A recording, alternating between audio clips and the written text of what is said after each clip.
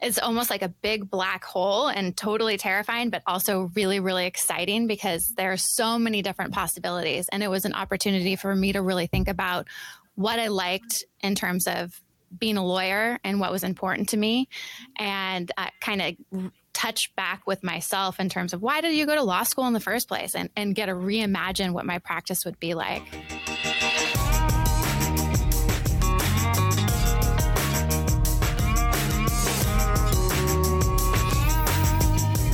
Welcome to Civil Action, the podcast of Kabatek LLP. I'm Brian Kabatek. I'm the founding member and managing partner of the firm. I'm also a past president of the Consumer Attorneys of California, a former president of the Los Angeles County Bar. I'm heavily involved at Loyola Law School, chairman of the board of directors at the schools, and I've been involved in trial lawyer politics in Sacramento probably almost my entire career. And I'm Sean Kernick, and I'm one of the partners here at the law firm. My resume isn't as impressive as Brian's because I am a lot younger than him. But our podcast here, Civil Action, features important issues. We go over new legislation that's coming down, new cases that are coming out of various courts, both in California, outside of California. And sometimes we bring on guests and go over interesting topics. And sometimes we just talk about new issues in the law.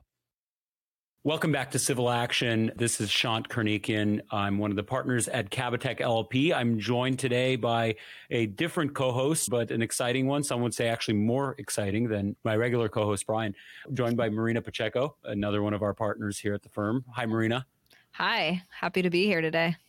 We're doing an interesting episode today. We're not doing the typical covering nerdy cases that came down from the appellate courts or news happening in the law. We're actually interviewing a friend of ours, Alex Steele Cooper of Steele Cooper Law, who I actually went to law school with and I haven't seen in probably 10 years now. So it's kind of, you're actually hearing a very real, natural conversation.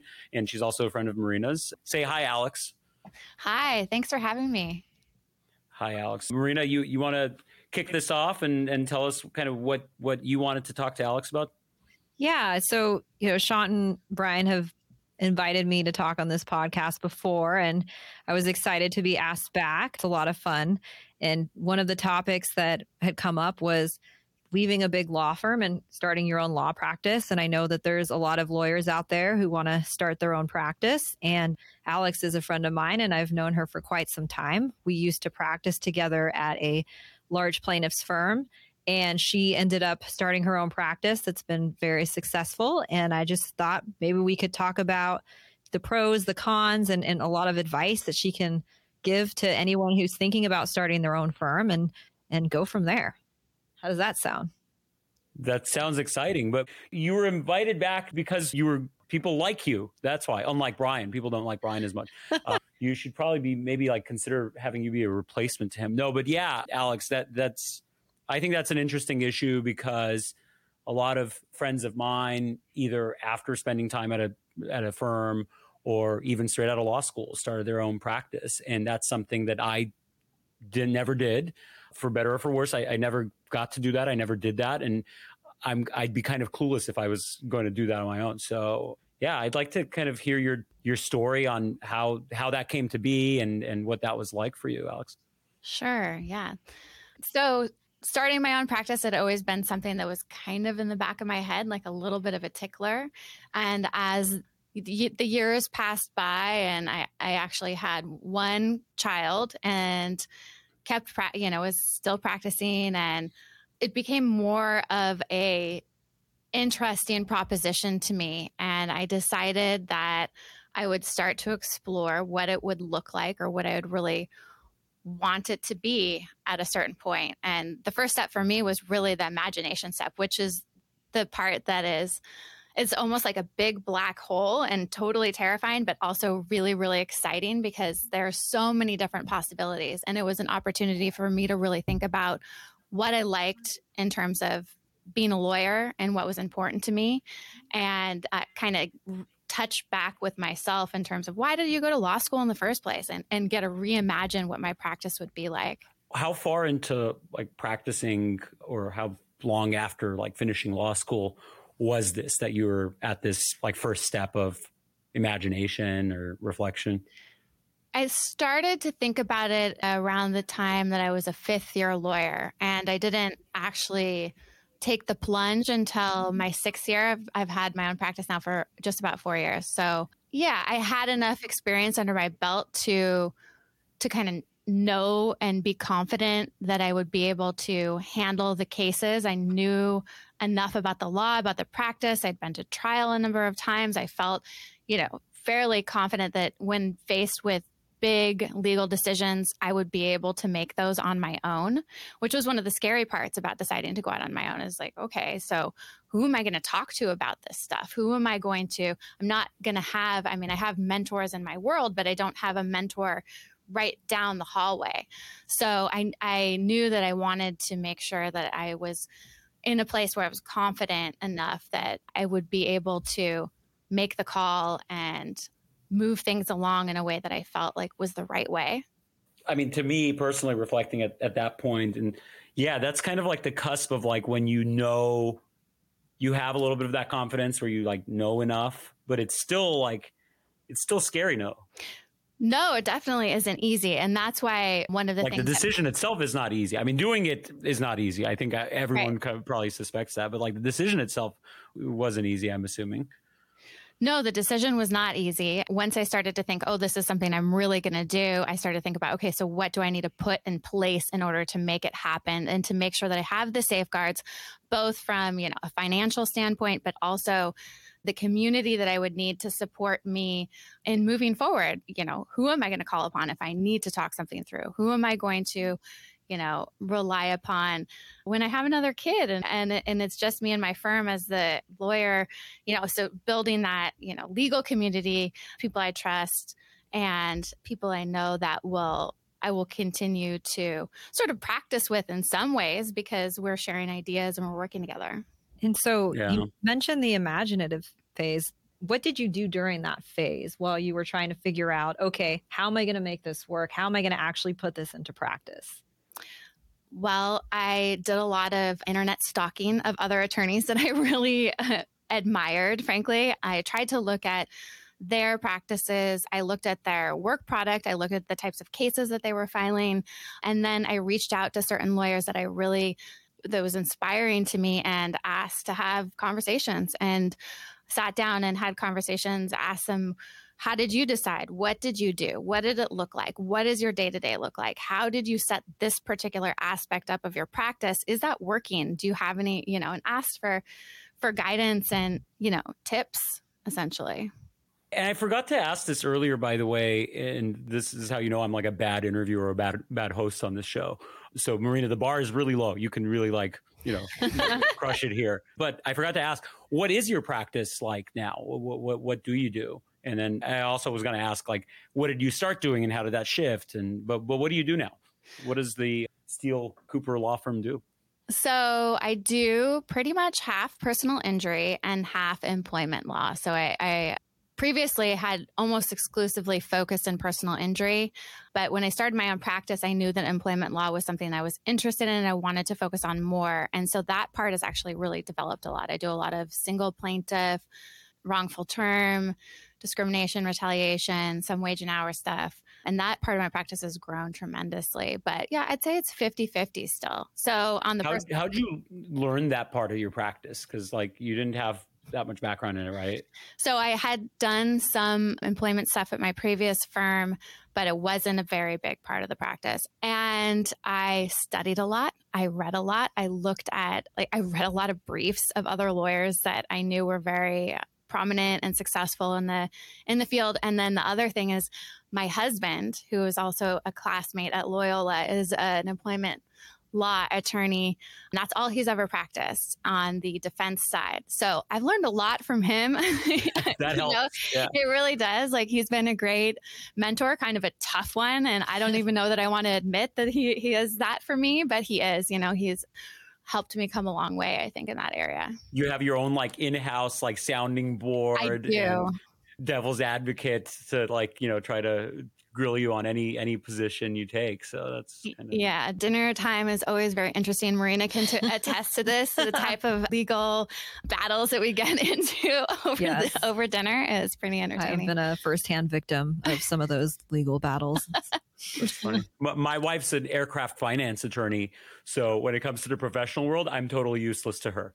So it's kind of cool that your husband can at least support you to that. But I bring nothing to the table when it comes to her legal work because there's no litigation involved.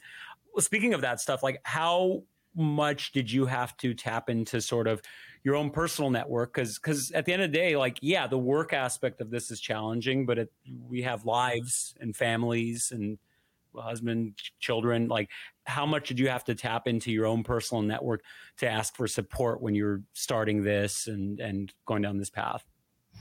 So in terms of that, I mean, we definitely, for childcare purposes, like there's always, you're building you have to rely on that anyways. Yeah. But one of the things that I had done in advance of this, I made sure that I was shored up financially in a way that I wouldn't, and at least in terms of being able to make it for the first 2 or 3 years, say I didn't make a dime and none of my cases settled, that we would be okay and everything would be totally fine.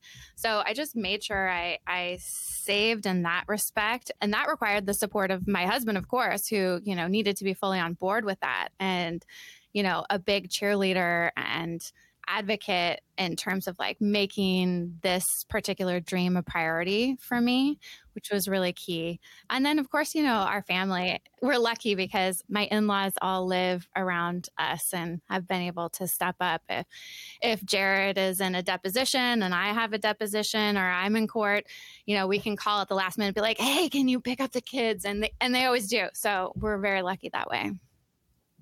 That's pretty awesome. But it just goes to show like how challenging it is. Like there's all this stuff you have to square away before doing it. And that's true, I think, for any working parent, and particularly for people who are working in a firm where the expectation is the butt is in the seat every single day. And that's one of the huge benefits of having my own business, is that I get to make the hours that I work, and I have the flexibility. If I need to work after I pick up or I have to put the kids to bed, I can do that. But that means I can be there for dinner. I can pick them up when they get out of school.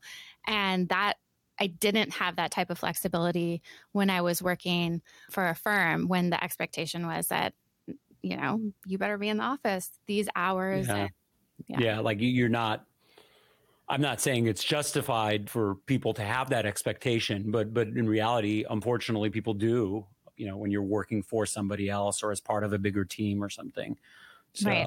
Yeah, I'm assuming that's a very valuable freedom to have. It is. And it's one of the things that I've noticed a lot in the plaintiff's bar and talking to other women practitioners, is that in order to be able to continue to practice after having a family, this was one of the only viable options that they found. It was to really figure out how to practice on your own or practice with maybe one other person or 2 other people, because the expectations in other types of firm settings just were not viable to be able to maintain the type of family life that they're interested in having, being able to be present for parts of your children's lives that I think are ultimately key. The goal is, show up for your kid as much as possible, but also, continue to move your practice forward and be as involved and as dedicated into your identity as a lawyer, as into what you contribute in the world as a lawyer. And so this has been really great for me. And I've seen it be really great for a lot of other friends who have decided to strike out on their own. And it's interesting that you bring that up, because I know we've talked about this previously on the podcast about, the attrition of women in the legal profession and reasons why women leave. And that's one of them, is the lack of flexibility. You were expected to be in the office from 9 to 7 every day. When are you going to pick your kids up from school? When are you going to be there to take your kids to their soccer games? So this might be a potential solution for some people to be able to have that flexibility. They can still be there for their children, but also have more flexible hours. Once the kids go to bed, they can get back up on that computer and get back working. And I think that's a really good thing that is available to us. And I think it should be. I mean, that should be, like I said before, it's not justified, but like in a firm setting or in a larger group setting, like for some reason, that's not acceptable to do that. Like, oh, I'm going to unplug for the afternoon, be with my family, because life happens and you got to take care of them. And not just for women, for men too. Men should be, I think men should be participating in all that too. And then, I'll hop back on after I'm done addressing those. And unfortunately, it's kind of looked down upon, or it's not acceptable. But if you're on your own, or you have your own firm, you don't have to answer to anyone or worry about others' expectations, I guess. So that's a benefit, it sounds like, for sure. One of the questions I had was, what were the challenges that you encountered sort of in the early days, but both, practical or business challenges when you were about to make that decision, like past the imagination phase, you've made the decision. What were like the challenges at that point? So I would say one of the major challenges was, okay, so like, for instance, going into my first set of mediation solo without a partner, without, frankly, another like male senior person to sort of sanction what it was that I was doing, or even anybody else to sanction what you're doing, to be completely standing on your own so that you build your credibility as an attorney on your own. People take you seriously, mediators take you seriously, opposing counsel takes you seriously. And I did honestly find that to be a little bit of a challenge at first. And that has gotten easier as people are like, oh, okay. So, and this is true also having entered into the employment law world. People didn't know me as an employment law attorney when I was first starting out. And so now I've built my reputation. It's easier now. People are like, oh, hey, good to see you again. And the conversation, there's a little bit of a shorthand now. You don't have to go through the whole, I'm proving myself as somebody who knows what I'm doing, knows what I'm talking about, and has, the guts to take it all the way through trial, or the ability and the skills to take it all the way through trial. So now that was a challenge at the outset, figuring out how to do things as simple as like your books and your accountant, and not having ever focused on those things, and not having as much information about what that looks like from the perspective of running a business. That was a steep learning curve, but totally doable. You just have to find the right people, the right resources, and kind of climb that hill. Yeah, that's something I think about, if I ever decided to go out on my own. The part that really terrifies me at this point, at least, because I feel, at least in terms of needing somebody there to kind of be there at mediation with me, I feel like now I'm at a point, because you started out younger when you went out on your own. I think I'm comfortable with that. But I think the part that terrifies me the most is the business aspect of it. I mean, as lawyers, we're litigating day to day. We're not dealing with, like you said, the books and all of these other things that I've never had to think about. And that really terrifies me. What types of things did you do to make that easier? I read a lot. There are some resources out there that I relied upon, but honestly, it was interesting. I thought that it was going to be a lot scarier than it was. And once I started to look at how the numbers were working and how it sort of lined up, I was like, oh, this is exciting. It has become one of the more interesting parts of my practice. I really like the business part of it, and the numbers and even the accounting part. I'm like, oh, okay, cool. It's a different thing than I thought it was. Before I was always very intimidated, but you have also good advisors who can kind of give you a rubber stamp and say, hey, you're doing this right. You got it. We're cool. That's been helpful.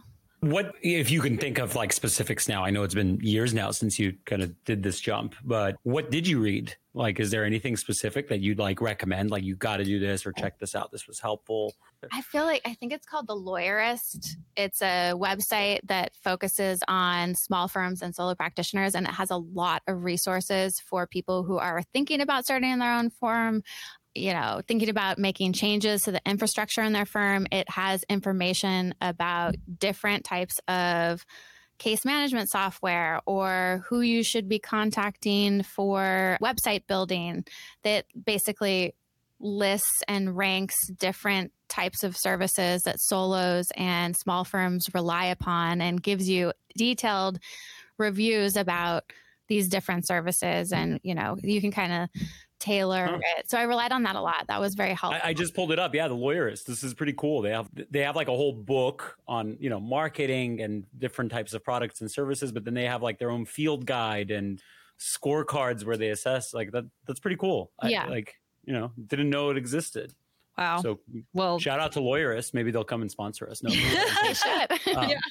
Well, it's funny. Of course, Alex would find, the most helpful website, because her and I started together as law clerks, and we'd sit back to back And I'd always see her do a little happy dance every time she found the right case when she was researching. She was always a master at finding all the right cases and doing her research. So sounds like that really carried over into starting her own practice. And now I feel like I need to check out this lawyerist website. So speaking of the business like aspect of it, how over the course of, I don't know, let's not say a week, let's say like a month, how much of your time do you think, if you can split in terms of your work, how much of the time is like on your cases versus the business aspect of it, kind of like the books and, you know, things like that? I should be better at tracking exactly how much time is spent in each spot. But as a plaintiff's lawyer, we don't have to track our time. I've never been great. We don't have to. That's not. Well, I mean, that's not. You don't need to be better at it. good You don't have percentages, to. though, right? In employment cases, you do. But so at this point, it's not nearly as much as it used to be. At the beginning, I would say that, you know, maybe 20% of my time, because I was really trying to build the infrastructure and set up the various methods that I needed to use in term, you know, how am I going to organize my cases electronically? How am I going to organize my files? How am I going to deal with my payroll, things like that? Now all that's up and running, it's much smaller. I'd say like 5 to 10% probably. Maybe wow. 5. Yeah. That's a lot less than I would have thought. Yeah. Same. And the business development aspect is probably the more significant portion, but that comes in spurts because I try and I have my caseload, and then at a certain point I'm like, oh, I need to reload. And then I'll spend a little bit more time on business development for a period. And then I kind of pull back because I don't want to have too much influx. So, yeah, that's probably a good segue into the other thing I was going to ask about, or to share some of my fears. You know, one of my concerns has always been, whether it's about going off on my own or even as a partner at the firm, you know, where is the next case going to come from? Business development's always been sort of a top concern / priority. Even if it's going good, it's like, when's the next, how are we going to make sure there's inventory down the line too? Because at the end of the day, yes, this is about helping people, but at the same time, you know, you could be an amazing lawyer with no business. So how did you go about addressing that? Or was that a concern of yours? It didn't sound like that was like one of the challenges you were worried about, at least, but did it become an actual challenge at some point? It was something that I was definitely worried about at the outset. But one thing that has proven to be true over the 4 years that I've been on my own is that the cases show up. I've been 100% a referral-based business. I do have a website, and occasionally I get stuff coming in off my website, but most of it is referral-based. So that's, you know, my relationships, the people that I've worked with, other lawyers, opposing counsel, people that you know in your neighborhood. You know, you talk to them and cases come in. I think that if I was trying to grow my business to have, you know, 10 associates, we'd be having a different conversation. But given that my business model is really, you know, I carry a small number of cases that have been hand selected, and I really do my best to work them up to their fullest extent possible. So I'm never going to be leaving any money on the table. And so I don't want a crazy number of cases, but I feel like this particular setup for me has really worked. And I feel like if you have good relationships and people respect you as a lawyer, the cases kind of come. I mean, that, knock on wood, that's what's been happening for me. So I don't want to jinx myself, but. No, knock on wood. I mean, nor do you want to be the type that, you know, the type of lawyer that takes on, I mean, maybe some people do, but you don't want to be the type of lawyer that takes on every single case, because then you're going to be spread too thin. Just based on hearing what you're saying now, it sounds like you're selective, and that's because you want to give the cases that you take on the attention that they deserve, and not just like, well, I got to bring them on because I got bills to pay and I want to make a lot of money. It's like, no, you want to you're selective about them, and you want to take on cases that you care about and that you can actually give the attention that they deserve. And that, I think, makes you an even more appealing lawyer to send cases to, because it's like, okay, Alex is selective and she's going to give them the attention they deserve. So yeah, I mean, that's been one of the biggest blessings of this entire process, is getting to be the kind of lawyer that I wanted to be. You know, I wanted to help people, and having a setup where I'm fortunate enough to be able to choose my clients and say, yeah, I believe in your case. I want to help you. You deserve an advocate, and I'm going to show up for you. And, they get really personalized service because of that. I always answer the phone. I'm always willing to talk it through with them. We talk, go through every step of the decision-making process in terms of, are we going to continue to move forward? Are we going to take this offer? So that's been awesome. And really keeps me invigorated. Does it also, the choice to be selective about what you take on, does that also allow you to sort of control your work-life balance too? Yes, for sure. I mean, there have been periods where I have, kind of stretched to my upper limits, and I've gone, I'm not super comfortable here, and if I stretch any further, I am going to have to expand, which is not necessarily a terrible thing. It's just not how that's not the model that I currently have set up. Yeah. I don't know. I have been thinking about that a little bit more lately, honestly, thinking about bringing in an associate, and that's exciting, but it adds a completely different layer, both financially in terms of management, in terms of, you have to make this person happy and make sure that they have what they need. And being an employer, I've learned that in terms of having paralegals and assistants in this process. But I think the next step is dealing with another lawyer. She's going to have 25 lawyers in like 5 years. Just wait. Yeah, Marina and I are going to ask her to hire us after this.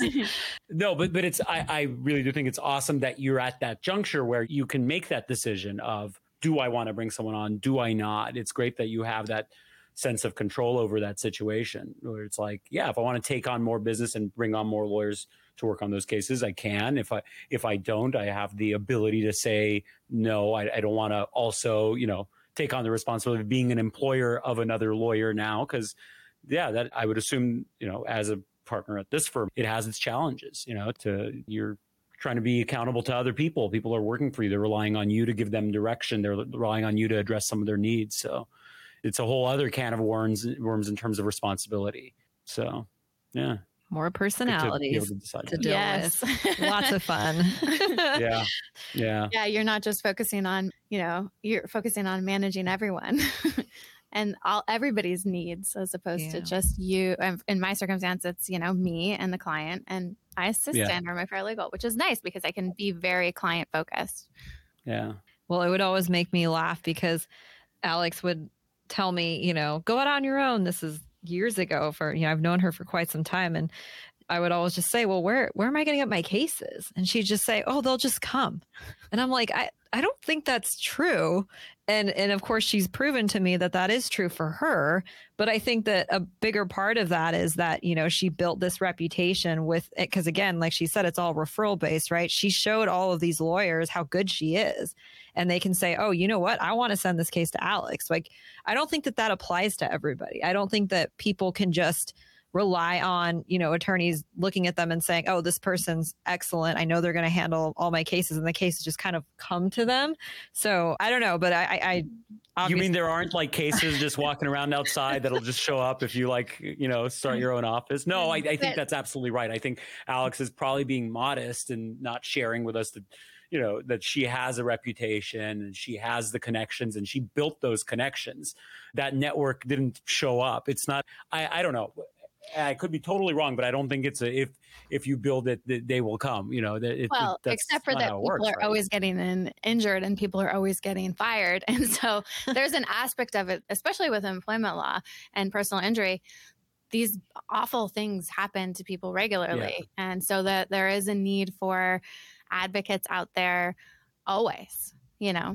So, but there's a lot of people that want to be advocates as well. So, but yeah, no, I agree. I mean, we can thank the defendants for their awful behavior for the, business that we have, but yeah, no, but there is a saying that there's plenty of good lawyers with no work, so I think it's what you've been able to do is a testament to your skills and reputation, Alex. So, well, thank you. Yeah.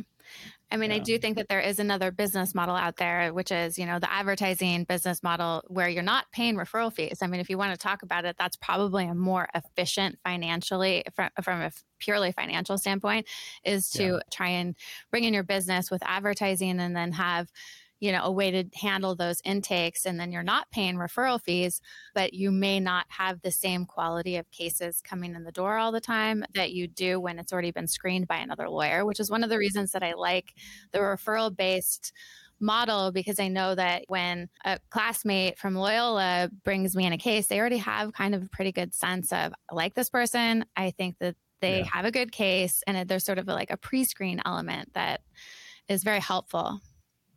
Yeah, certainly better than like the leads you're getting from, I don't know, like advertising on a bus or right on TV or something. Yeah. Yeah. Not that there's anything wrong with that, but no, no, there's not. No. Everybody has their own style. So I know we've talked a lot about the upsides and just a lot about your story, but what are some of the things that you found challenging or that were kind of different than being at a big firm when you went out on your own? And what did you do to make it easier, or how did it get easier ultimately? That's a good question. Well, when I had my son, I was at a firm that offered 6 months paid maternity leave. It was awesome. And I was able to be with him and not have to worry about it. And he actually came early. I walked out the door, gave birth, 10 or 11 weeks early. So it was very unexpected. And there were all of these coworkers who were able to step in and take care of my caseload at the drop of a hat. And I'm not saying it was easy for them by any means, but there were people who could pick up, and the business kept on going, and everything was okay, and the clients were okay, and the cases were okay. When I had my daughter, it was, a year after I'd started my own firm, and I didn't have a maternity leave. And I was on a conference call, I think, while I was in the hospital, 3 days post C-section, handling something that I needed to handle personally. I had previously set up, prepare. Of course, you have to prepare in a way that anybody needs to prepare for maternity leave, handing off your cases and stuff like this. But when you're on your own, I had to figure out how to set up an infrastructure to make sure that everything would be handled. And that was a big, you had to imagine all different kinds of scenarios and have all different kinds of contingency plans in place, and have people who are willing to support you that are not actually part of my payroll. So that was a big challenge. And I guess you don't necessarily think about that as much, like who's going to be there if you can't. And that can be a little bit scary sometimes. Yeah. Working 2 to 3 days after a C-section sounds pretty darn scary to me. It means that, I'm not free for vacations. I'm always needing to be responsive to some degree. And I do have people in place who can cover a quick CMC for me if I'm out of town or like on maternity leave. I had another lawyer who would do that for me. But that's kind of a little bit of a downside. But then the upside is that there is more flexibility in other areas, in terms of time and how I spend it and when I am, where I am, et cetera. Sounds like there's like more flexibility sort of in the day-to-day, but yes. There's no like truly unplugging. There's no like true vacation. No, so-and-so is handling this case while I'm out for 2 weeks. It's like, no, right. It's your firm. It's your case. You're done. Like, you're on the hook. But I never really felt like I could do that anyways. Like if you're as a lawyer, do we ever really mentally unplug from our cases? That's regardless right. of where you are, that's kind of a personality thing, I think, too. That is. Yeah, that's true. Yeah. But. Well, any closing types of questions that you have, Marina, for Alex? I mean, I don't know. I just had a comment about really. Or closing comments. Sorry, you don't have to ask a question. You could just share your thoughts. No, I was just going to say that it sounds like I can see the differences between practicing on your own versus at a big firm. And the fact that it takes a lot of planning and almost sometimes crystal ball planning of, okay, what's, where am I going next? What am I doing? And especially with, I'm still horrified about the C-section story. I'm sorry. I can't stop thinking about that. But yeah, it's true. I mean, we do never unplug. I just think, I know it's all very interesting to me. And I'm also the other thing that I thought was really interesting was the business thing, because the business part is what terrifies me. But the fact that you said only 5%, 10% now is interesting. But again, I think that kind of depends on how big you want to grow. I mean, if you're going to grow into a 20 lawyer firm, the business aspect, I'm sure, would get a little bit more. it'll creep back up. Yeah, you'll have to. It'll get more challenging. But you find ways to cover the areas that you don't want to handle. Like, I have a great bookkeeper. I have a great accountant. I realized that was something that I needed to outsource. And so the pieces that I took more time with at the beginning, I don't do that myself. And I imagine if you grow, you have your business manager and you bring in an intake person, or you have your HR, and it kind of, ideally you have ways to manage the amount of focus on the business stuff that you don't want to deal with. You figure out where to put that.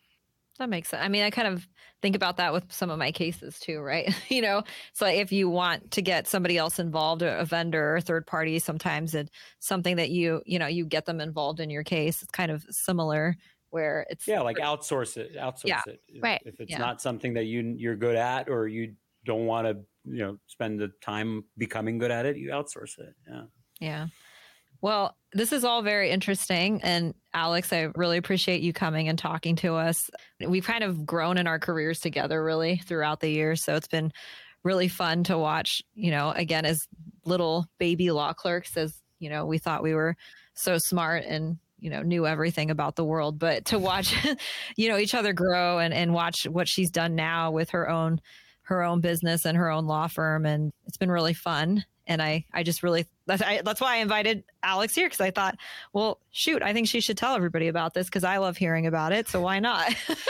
Yeah. People talk about this all the time, like talk about this stuff privately all the time. So why not share with people that are out there that are considering going off on their own, and maybe you've convinced them to do it. Maybe you've convinced them not to do it, help make that decision easier either way. Yeah. So we're grateful for that. No, it's been amazing growing with Marina, and Marina has been a key part of me being able to feel confident out in my practice. I can always call her, how many times have we had conversations about case value? What do you think about this? Or civil procedure? What do you think about this? So she has definitely been part of my network of other smart kick butt lawyers that I can rely upon for advice, because as a solo, I need those people. So thank you, Marina. And it's been so much fun to watch you grow, Miss Partner here.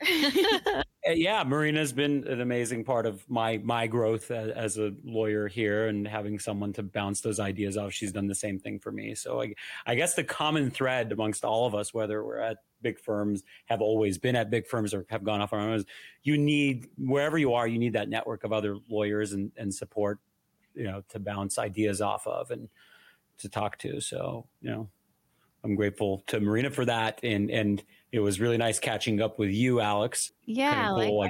And in law school, not knowing what you're doing, or what I had no idea about what you're going to do, what type of law you're going to practice, or what you're going to do. And here I am 10 years later catching up on that. So yeah. Thank you guys. Well, this has been. Thank you for joining us, and thank you for sharing and being so open about this stuff. And we're very grateful. Where can people find you online if they want to look you up? SteeleCooperLaw.com is my website. And that's STEELE Cooper? Yes. Law.com. That's it. And I'm sure they can reach out to you. Is there any way that they should reach out to you if people have questions or anything, or want to pick your brain and don't want to talk to me or Marina? Yeah. Yeah, you guys, anybody can reach out to me through the website. I think the phone number is on there. My email is on there. That's probably the easiest way. You can always find me on LinkedIn too, I'm sure. Well, thank you, Alex, for spending the time with us and being so open and sharing with us. And thank you, everyone, for tuning in. We'll see you guys next time. Thanks, Marina. Thanks, everybody. Thank you. Thanks for listening to Civil Action, a podcast of Cabotech LLP. If you like what you heard today, please go online and subscribe, leave us a comment, and share this podcast. You can find us on all social media platforms at Cabotech LLP. You can find our website at kbklawyers.com. Please reach out to us if you have any questions, or if there's anything you want to hear us discuss on the air, or if you want to come on and maybe join us and talk to us. We appreciate the feedback. We'd love to have you. Thanks very much.